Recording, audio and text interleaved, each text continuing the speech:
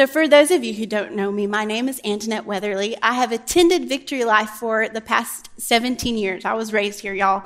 This is my family. These are my people. This is where I come from. I went to youth here. Pastor Jacob was my youth pastor growing up for over a decade. I met my husband here. We're raising our 2 daughters here. Our family attends here. And it is a high privilege for me. It's so dear to my heart that I get to belong to this house, that I get to belong to the brothers and sisters in Christ that I have in this house. It's a high privilege. I've been to places where they don't have what we have. This right here is a miracle. It's a miracle that we get to assemble together, that we get to hear the word of God spoken. It's a sweet privilege. And I'm very thankful for it. And getting to dig into the word is one of my joys. I love to dig into the word. It's like a treasure hunt, to dig into God's word, to see what he's speaking, and to have the opportunity to share it is a pure joy. And I know that's something that each one of us is called into as believers. We are a kingdom of priests. We are carriers of the presence of God, and we are communicators of the heart of God. Every one of us is called to minister the word of God in some capacity. So I'm very thankful for the opportunity to get to do this. My husband, my sweet man, is not here this morning. He's taking care of our babies. Just to give you a little more insight, we are in the season of no sleep. We don't sleep at all. We have a 7-month-old and we have a 4-year-old, and they're both in this cranky, emotional stage. And someone told me this morning that will last for 30 years. And so I'm like, well, darn, I just exited that stage of my life. So now I get to enjoy it in my daughters. It's wonderful. So that's a little bit about us. Now I want us to move into this word. The word I have for us today is strategy. We're going to be talking about kingdom strategy. And we're going to begin to give shape to this word, definition to the word strategy. And then we are going to move into 2 strategies that I believe the Lord is speaking to his church, to our house, for this season. So as I open up and giving some definition to the word strategy, I'm going to go over several different scriptures. I don't want you to feel like you have to turn to all of them. They are going to be on the screen. And by the end of this message, we will have landed in the book of Acts. That's where we'll spend most of our time today. So are y'all ready? I'm nerding out because this is like what I live for. It's so much fun. So thank y'all for bearing with me. I know that nobody came to hear me this morning, but I think we are in good company because I didn't come to hear me this morning either. I came to hear a word from the Holy Spirit. So I believe he's going to speak to us. Amen. Amen. So strategy. Isaiah 9:6. It says, "For unto us a child is born, and unto us a son is given. And the government will be upon his shoulder, and his name will be called Wonderful." Everybody say Wonderful. Wonderful. Counselor. Say Counselor. He will be also called Mighty God, Everlasting Father, Prince of Peace. I want us to lean into that name, Wonderful, Counselor. In Hebrew, the word wonderful is Pele. It means wonderful, but it also means miraculous intercession. The Hebrew word for counselor is ye'atz, and it means to advise, to consult, to give counsel or strategy to. Isaiah 9:6 in the New English translation is extraordinary strategist. Jesus is an extraordinary strategist.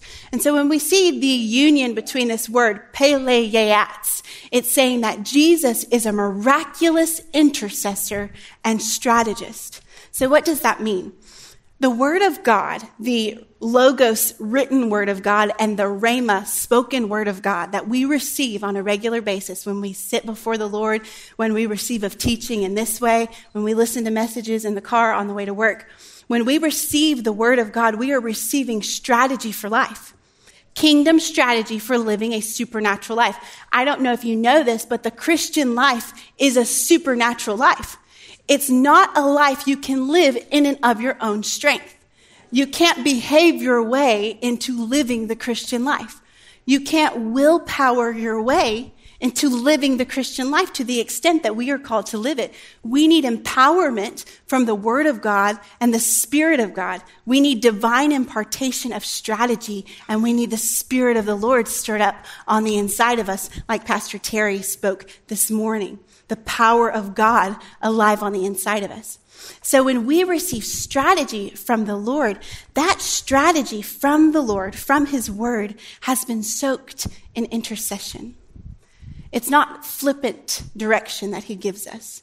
He didn't just pull it out of his hat and say, here's something, go chew on that. No, Jesus ever lives to make intercession for us. It says that in Hebrews 7:25, that Jesus ever lives to make intercession on our behalf. What does that mean? He is prayerfully considering every aspect of your life and praying over it to give you strategy that is birthed from a place of him praying on your behalf. He is praying on our behalf right now. I know this to be true because Hebrews says it, that he ever lives to make intercession for us. Think about that. Our King and High Priest is interceding for us right now. That means everything you walked in here with today was already on his heart before you came into the room. Every distraction you had during worship, the grocery list, how I'm going to pay that bill, my aunt's sick, my kid's sick, how are we going to get them through college? All of those concerns, he's already very aware of, intimately connected to, and he is praying an intercession over so that he can now give you strategy for walking that thing out. Amen. We have a king, we have a high priest who loves us intimately and is intimately acquainted with every detail of our life. There is nothing about your life that he has not considered and that he is not prayerfully turning over in his heart right now to give strategy.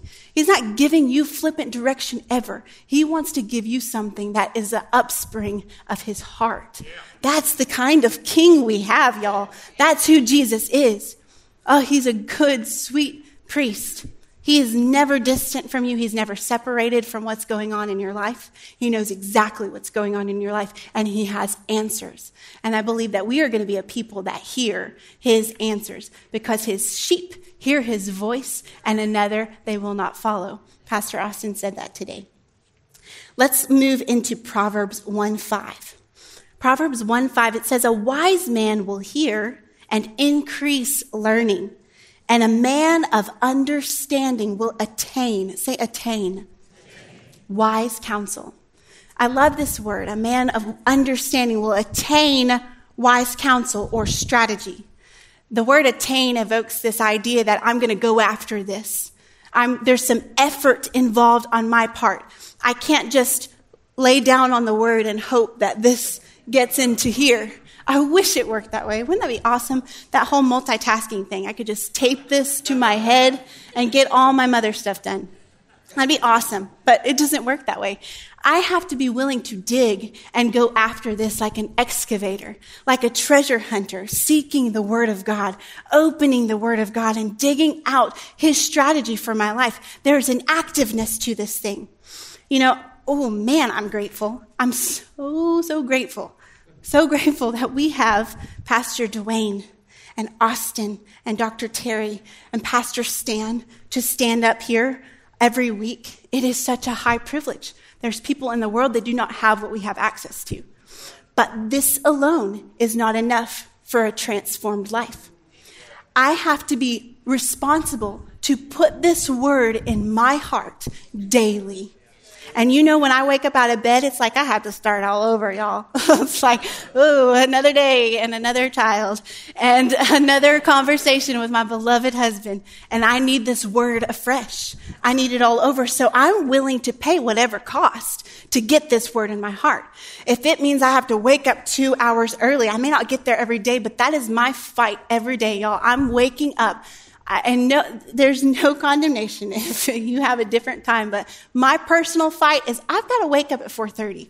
If I want to spend time in the Word, I've got to beat the kids. They wake up early, and I want to spend some time. I want to linger. I want to take my time with the Father. I'm not in a hurry. This is a date. It's a date when I show up in front of the Word. I'm not kind of trying to rush through it. I'm trying to enjoy his company. And so I have to fight to get into his presence, and I have to fight to get this Word into my heart. But that's a cost I'm willing to pay. If it means paying convenience or comfort or 2 hours of sleep, that's okay, because that's how desperate I am for his strategy for my life. Amen? Are we a people willing to pay a cost to be treasure seekers? Do I have any treasure seekers in the house? People who want to dig, who are hungry for the word of God, hungry to receive the Rhema, life-breathed word of God every day for themselves. Because what you work for, what you dig out yourself, will be more valuable to you than what you receive from me or from any other pastor on this stage. You value what you work for. You value those things that cost you something. Amen? Psalm 119:24. Let's go there first. Psalm 119:24 says, your testimonies also are my delight, and they are my counselors.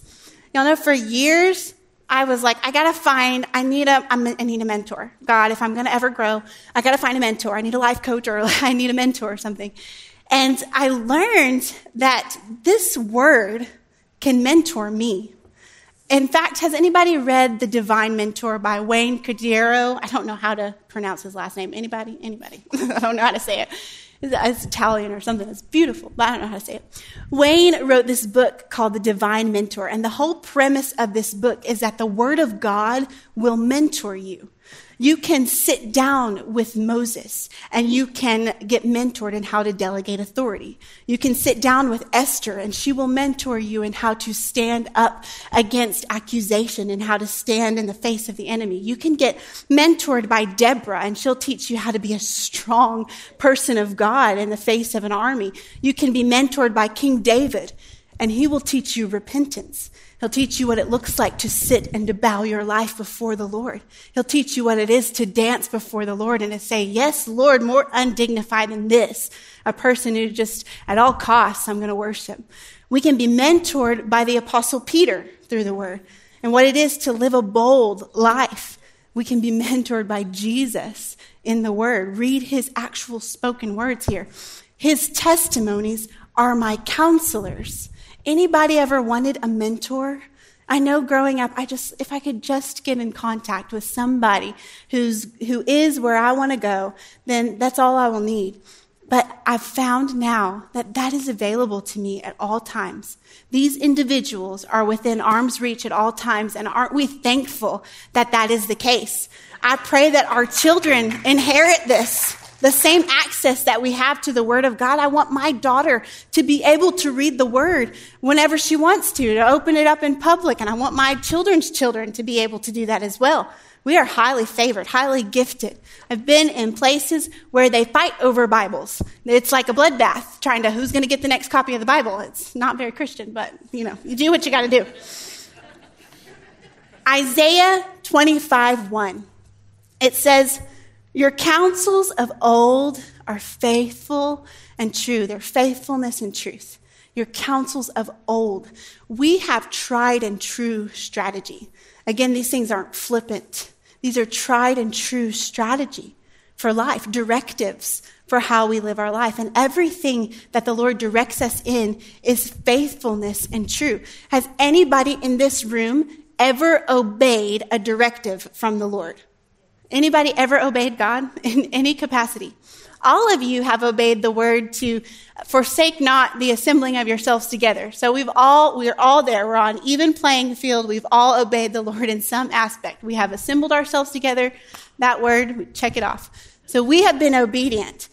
When we are obedient to a directive from the Lord, we experience the fruit of that. We will taste and see that the Lord is good. When we apply the word of God to our lives and we receive it with faith and we walk in obedience to that word, we see the fruit of it. It is a guarantee. His word is faithfulness and truth. And it doesn't just work some of the time, and it doesn't just work for some special people who know how to talk well and pray elegantly and have degrees and who have ministered in other countries. It works for everybody. It works for everybody. And thank you, Jesus, because I'm not a superstar Christian every day of the week. I need it to work for me. Like, if it don't work for me, it don't work for nobody, because I'm a mess. I need the word of God to work on my behalf. And that's what's been made available to us through his counsel. That's what's been made available, the strategy of the Lord that is faithful and it's true. The word counsel and words like it, counsel, counselor, counseled, are in the Testament, the Old and New Testament, so many times. I was trying to count in the Strong's Concordance. I was like, forget this. I tried to do a Google search and I couldn't figure it out. But the word's listed hundreds of times. This word is referred to because it is a common theme in Scripture that it is so important that we receive wise counsel.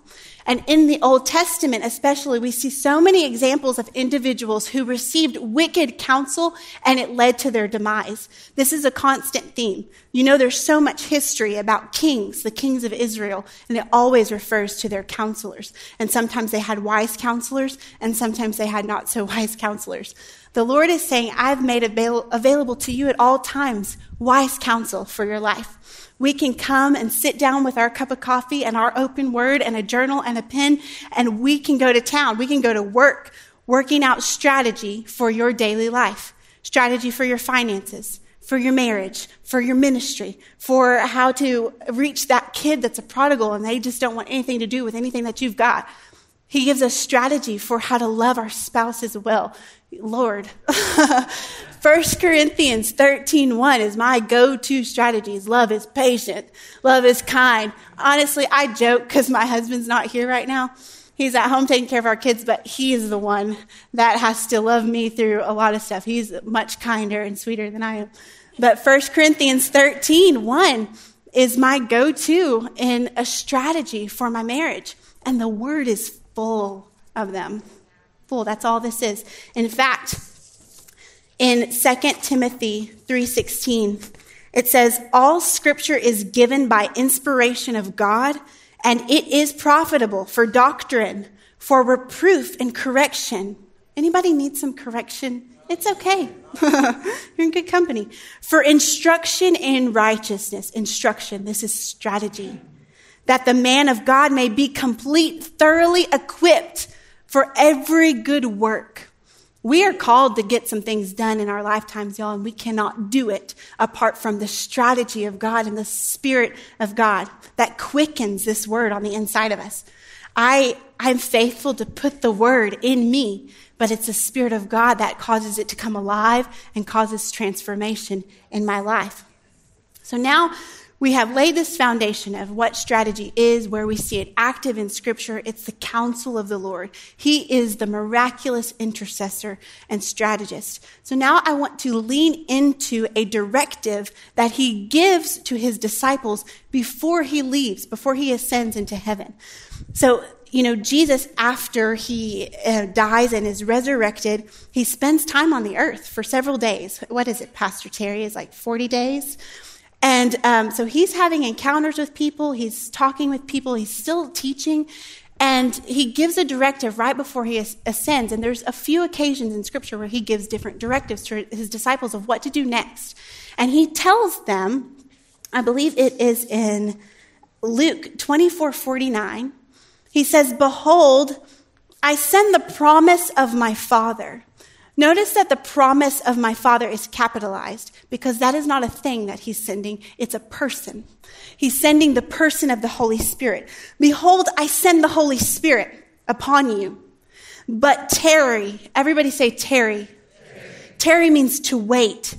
Tarry in the city of Jerusalem until you are endued with power. Everybody say endued with power. From on high. In this instance, the Lord gives a directive to his disciples to go and to wait in what we know as the upper room from Acts 2.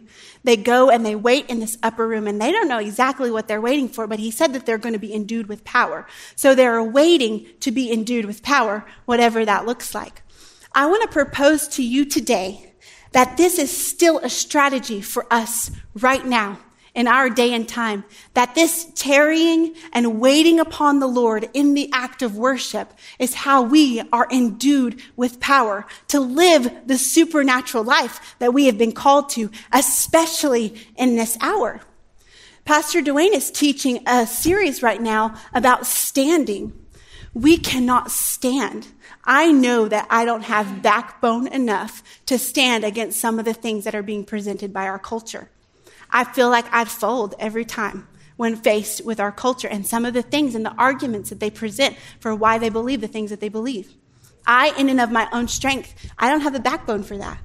But the Spirit of God in a Christian and a believer, the Spirit of God, the infilling and the supernatural power that has been made available to us through Jesus Christ, that is more than enough to walk in the power of the Lord and to be ministers of God in this earth. And we can go toe to toe with any person in the world with the love and the power of the Lord that is alive on the inside of us.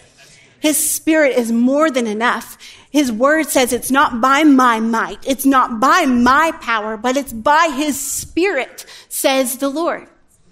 And so they tarry and they wait and they receive the Holy Spirit. That 30 minutes that we take at the beginning of every service, that is not for our entertainment. It's not for our musical preference. When we engage in worship at the beginning of every service, we engage in what we were created for. We are priests and carriers of the presence of God. And our call is to tend to the presence of God in adoration and worship, to magnify him because he is good, because he is worthy, because his blood has covered a multitude of sins and it is ever flowing from the mercy seat and he has redeemed me from the curse. We worship him because he's worthy and he's done all of this for us more than I think we even grasp most days. That is why we worship him. But in the act of worshiping him, in the act of yielding to him, in the act of corporate worship, there is a divine exchange that takes place where he empowers us in the act of worship. He empowers us by stirring the Spirit of God within us. He empowers us to live this life that we are called to live. It's not a one-sided connection that we have with the Father where we just give him praise and nothing happens, where we just praise him and adore him and nothing happens. No, that's why we have to fight to enter into that place where we can focus in worship. Because I don't know about you, but in the mornings, I've got my to-do list going. I grocery shop on Sundays. I'm like thinking, what are we going to eat for dinner? I hope Tucker cooks it. Please don't make me watch that football game. Lord Jesus, I don't want to watch the football game. I've got these things going on in my mind, and I have to push those down because I'm not going to miss an opportunity to engage with the Spirit of God in corporate worship because I know it's too valuable. It's too valuable what takes place when we come together in agreement. When they were in the upper room, it says that they were in one accord. They weren't in one accord about their politics. They weren't in one accord about their opinions of what you should wear, of how you should talk. I'm sure they didn't all have even the same dialects. They were in one accord over that they were going to be obedient to the voice of the Lord and they were going to tarry and wait upon the Spirit of the Lord until they be endued with power. When we come together in corporate worship, that is what unifies us, our hunger to obey the voice of our King and the unity of the Spirit in worship. And it's in that act that the Lord works this transformation on the inside of us, where he fills us, he endues us with power. We see this. Let's go ahead and move to Acts 4:13. Acts 4:13, it says, now when they saw the boldness of Peter and John, so they've all been filled. The church, the first church has been birthed in the upper room. They wait upon the Lord and the Spirit of God is poured out on them as a result of prophecy in the Old Testament that says the Spirit of God is going to be poured out on all flesh. So this has occurred in the upper room. And so now they're emboldened by the Holy Spirit and these guys take off and start preaching. Before they were hiding. They were afraid of persecution. Like, I don't know Jesus. I've never been with him. I don't know who he is. They're hiding, but they're waiting. You've got sects that are hiding, and then you've got others who are waiting to be endued with power because Jesus knows what it's going to take for them to walk in their season. It's going to take something supernatural. So now they've received this supernatural power of Jesus, the Spirit of God on the inside of them. And it says in Acts 4:13, now when they saw the boldness of Peter and John and perceived that they were uneducated, untrained men. Like, what? Who do you think y'all are? Y'all don't have a degree in theology. You don't have a mega church and you ain't written no book. Like, what are you doing up here? They marveled. And they realized that they had been with Jesus. I want that to be said of my life. I want it to be obvious that I have been with Jesus. I don't want it to be because of anything else other than that I have been in the presence of Jesus. And that is something available to each one of us. The world is looking to marvel at a people who have been with Jesus. And in 2006, I was 15 years old, and I was worshiping in my bedroom, and I had a vision. I have to tell you this part of the story to be able to tell you the rest. So 15 years old, I have this vision. The Lord unrolls this map, and it has the continent of Africa on it. And I'm looking at this map, and I just start weeping. I'm like, well, are we going there next week? Like, am I going to live there? What's going to happen? Is it just like temporary? I have all these questions racing through my mind, but the only thing that came out of my mouth was yes. I'm in love with you. If you're going to Africa, looks like we're going to Africa. Thank you, Jesus. And I remember weeping that day and just saying yes to that invitation. Fast forward to 2018, I'm sitting in my second year at Charis Bible College in Sherman. Anybody a Charis student in here? Any Charis students? Woo, yes. Charis is where it's at, y'all. Y'all got to find out about Charis. I'm sitting in my second year, and we have this visitor from Uganda. He is a pastor doctor, and he's sharing his ministry in Uganda. And as I'm listening to him, I'm thinking, oh my gosh, that vision comes back. I hadn't thought about that vision in like a decade, and it comes back to my heart. Like, oh yeah, Africa. And I think, this is it. This is a part of that. And so I immediately changed my status from a part-time student to a full-time student so that I would be scheduled to go on this trip. And I remember running out of the room, this guy from Africa still talking, this wonderful pastor, Dr. Emma. He's still talking. I run out of the room. I call up my husband. I'm like, honey, when I was 15, I had a vision. I was supposed to go to Africa. And there's a man from Africa. And I'm talking to him about all this stuff. And we were just like, yes, okay, we're doing this. We didn't know how we were going to pay for me being a full-time student. We didn't know how we were going to pay for me going to Uganda, but we're doing this in faith. And as we are preparing, the class is preparing for this trip to Uganda, I get a call from our director, Mary Shane, the director of Charis Bible College. She informs me that we are going into a place to minister at a pastors' conference of 400 people, of 400 pastors, their wives, and their children. And they will allow one woman to speak for a few minutes. And I believe you're supposed to be that woman. And I'm like, oh, okay. And of course, just yes, just comes out of your mouth. And then later, like, can I take that back? I think somebody else can do it. But I knew in my heart, this is part of that vision I had at 15 years old.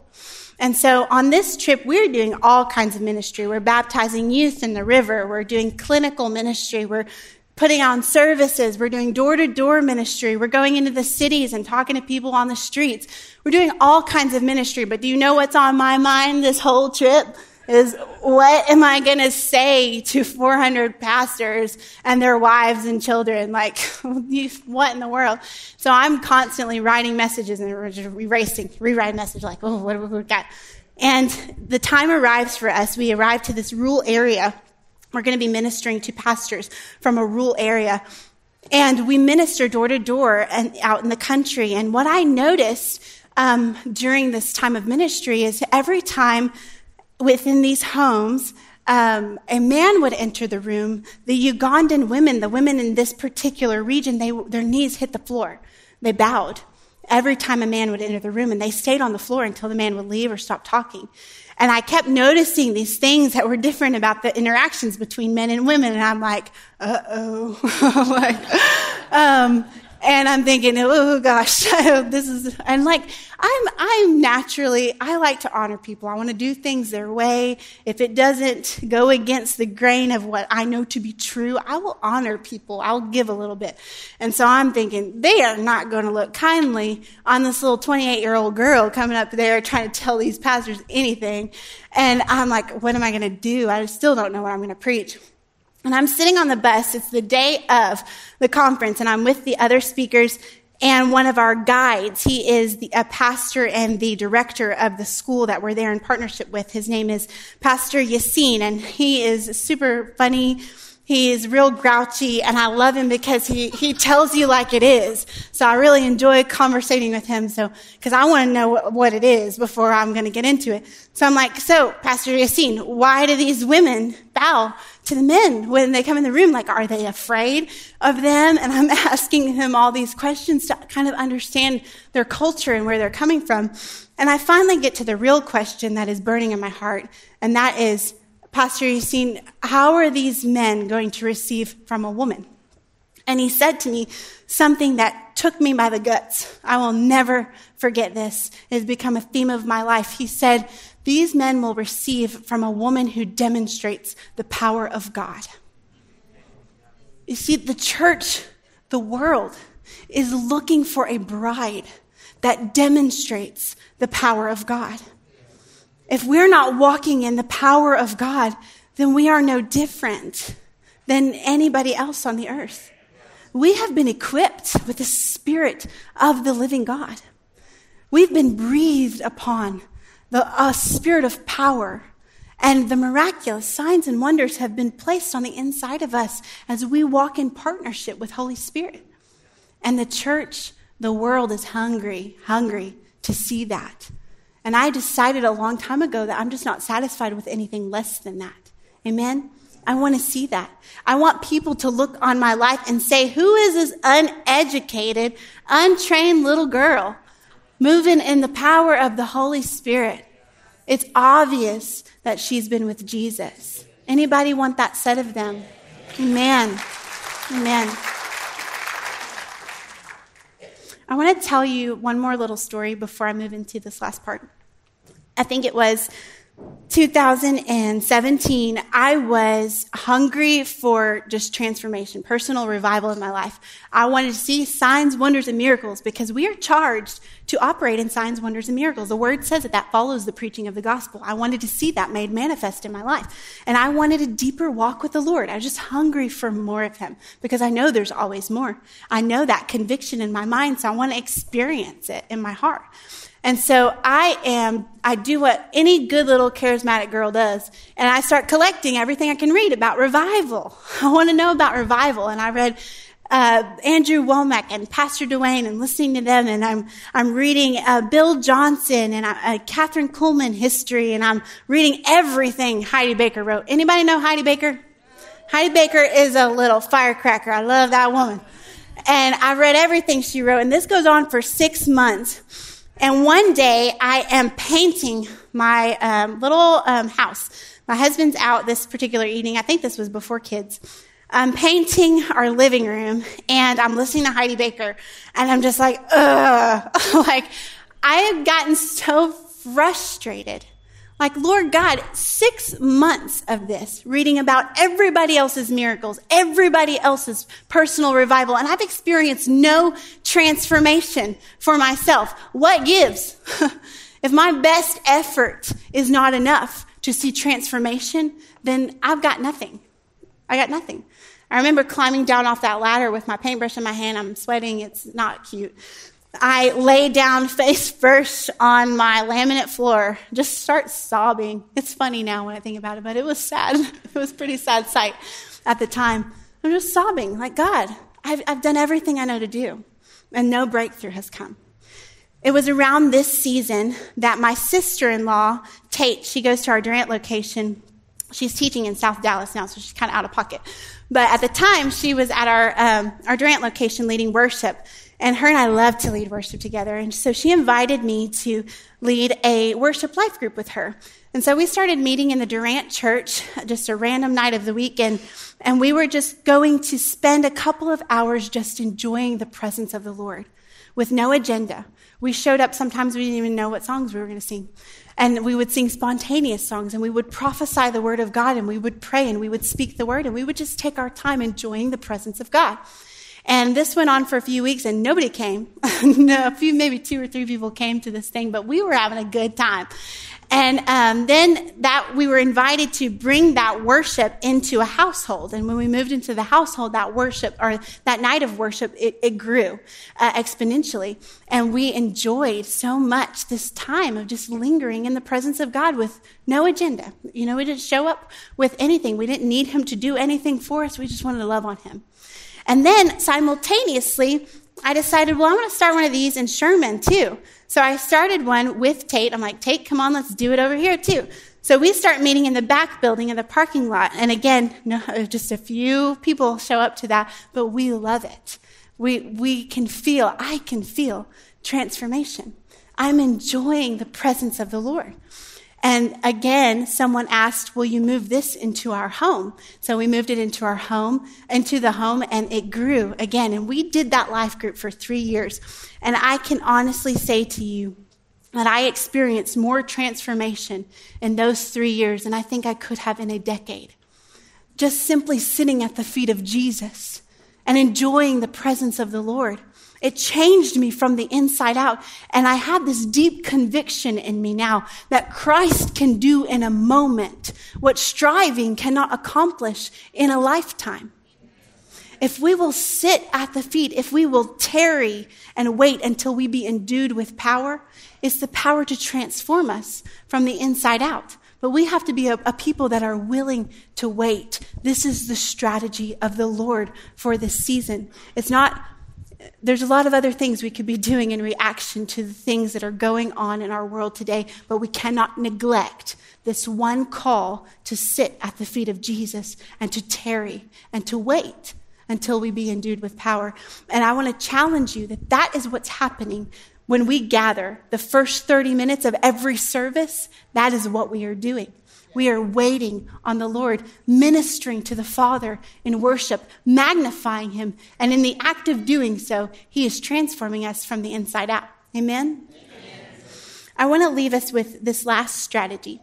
This strategy comes from Acts 2:42. So this is a response. We're still talking about the early church. This is just after Christ's ascension. They've just been filled with the Holy Spirit, and now they are out preaching the gospel, preaching resurrection life. And we see that when they were obedient to his first directive, more strategy came. See, a lot of times we want more direction, but the Lord's like, well, you didn't do what I already told you to do. If you want more direction, I need you to do what I already told you to do. And so because they were faithful to tarry and to wait upon the Lord to be endued with power, and then they went out preaching the gospel, going into the world, speaking of salvation and resurrection life, now they have this new strategy that they have worked within their communities. It's in Acts 2:42. And I believe this is another strategy. This is a second one that I believe the Lord is speaking to us for this season. It says, and they continued steadfastly. Say steadfastly. In the apostles' doctrine, in fellowship, the breaking of bread, and in prayers. To continue steadfastly, again, is to pay a cost. To realize that this thing is worth it. Whatever I have to do these 4 things, I'm going to do whatever it takes to assemble with the people of God, to commit myself to the apostles' doctrine. That is the gospel of a resurrection life in Christ. And I'm going to break bread with other believers, and we're going to commit ourselves to prayer and intercession, whatever it takes. Whatever cost, I commit myself to doing these things. And right now, I want to lean into this idea that they came together. Other translations say that they met from house to house. You see, this is Life Group launch weekend. And we don't do this because it's a cool program. It can be a lot of work. It's not just a cool additive to our Christian life. This is where the church was birthed. The church was birthed in Life Group. That's why we do it. It's a model of the first church. And I can tell y'all, man, if y'all knew me, I'm an introvert, y'all. I'd rather be in a corner somewhere with a book and my journal, and please don't talk to me. But this church has changed me. I love people now. I love to be in communion with people. I love to hear people's stories. That's one of my favorite things. I want to hear, and I want to hear people's stories. Sit down and tell me your story. That was a transformation that came as a result of being plugged into this church for 17 years. Being a part of the body of Christ did that to me, and it was the result of, I would go to youth, and I would sit on the front row, and I would listen to Jacob, and then I would run out, like, get me out of here, mama. And I did that over and over for so many years until finally it's like, oh, I'm going to get in a life group, I guess. And I started plugging in and connecting with people, and that is what changed my life. I realized that Cynthia had something in her that I needed, and that Pastor Terry has something in him that I need, and that Pastor Chet has something on the inside of him that I need.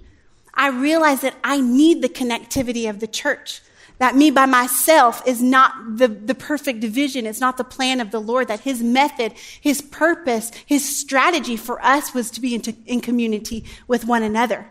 And that's not so that we can all become clones of one another. No, I want to see the fullness of Christ made manifest in Cindy so that I can enjoy the fullness of Christ made manifest in Cindy. And I want to enjoy the fullness of Christ made manifest in Roxy, because that is a gift to me. And I grow because the iron begins to sharpen iron. And that's where transformation takes place. They're sitting at the feet of the Lord and remaining in community with the people of God. We are transformed from the inside out. I want to leave you with this thought, that kingdom strategy is always carried within the womb of community. You cannot take a kingdom strategy and run away and do it by yourself in isolation. I know this to be true, y'all. I've studied the word since I was a little girl, but I experienced years of rebellion. I experienced years of pride, and it was because I was not in community. I had no one to sharpen me. I was reading the word, but there was no cross-pollination happening, if you will. I needed other believers to make deposits into me and to train me. And that's why I love the church, and that's why I love small groups. This is not a thing that we do as a program. It is the strategy of the Lord for this season. And so I want to pray over you now before we dismiss. Everybody good? Everybody happy? We got quiet. Amen. If you have not signed up to be a part of a life group, or you're just interested, I'm the person you'll end up talking to. So you email me, call me, you talk to me in the foyer, and we can get you connected. I can let you know what's available. And if you want to start one yourself, you can do that also. And all of that will be available in the foyer. So, Father, I thank you so much that we are a powerful church. Lord, that we are a church that live with a loud yes to you, Father. Whatever cost, whatever it looks like, if you're going, God, we are going. I thank you, Lord, for every individual in this room that has laid down their life to open up their homes and to minister and to be ministers of the Lord to this body. We thank you for them, Father, and we speak a blessing over every life group leader, that every sacrifice that is made, every dinner plate, every mess they have to clean up afterward, that the Lord sees every sacrifice and that will be multiplied back to them, a rich 100-fold harvest. And I thank you, Lord, for those who feel afar off, who feel isolated, who don't know how to connect or want to, but can't seem to make connection, Lord. I speak for divine appointments in this house and this season, that this is going to be the season where community comes together. It's going to be the season where people come together in love and in faith, and we begin to operate from a place of unity, because where there is unity, there is a commanded blessing. And Lord, we are a people who tarry at your feet. May we be very good about tending to the presence of God, about stirring ourselves up in love and good works. And we thank you for it. We thank you for the Spirit alive on the inside of us. In Jesus' name, amen. Amen. Amen.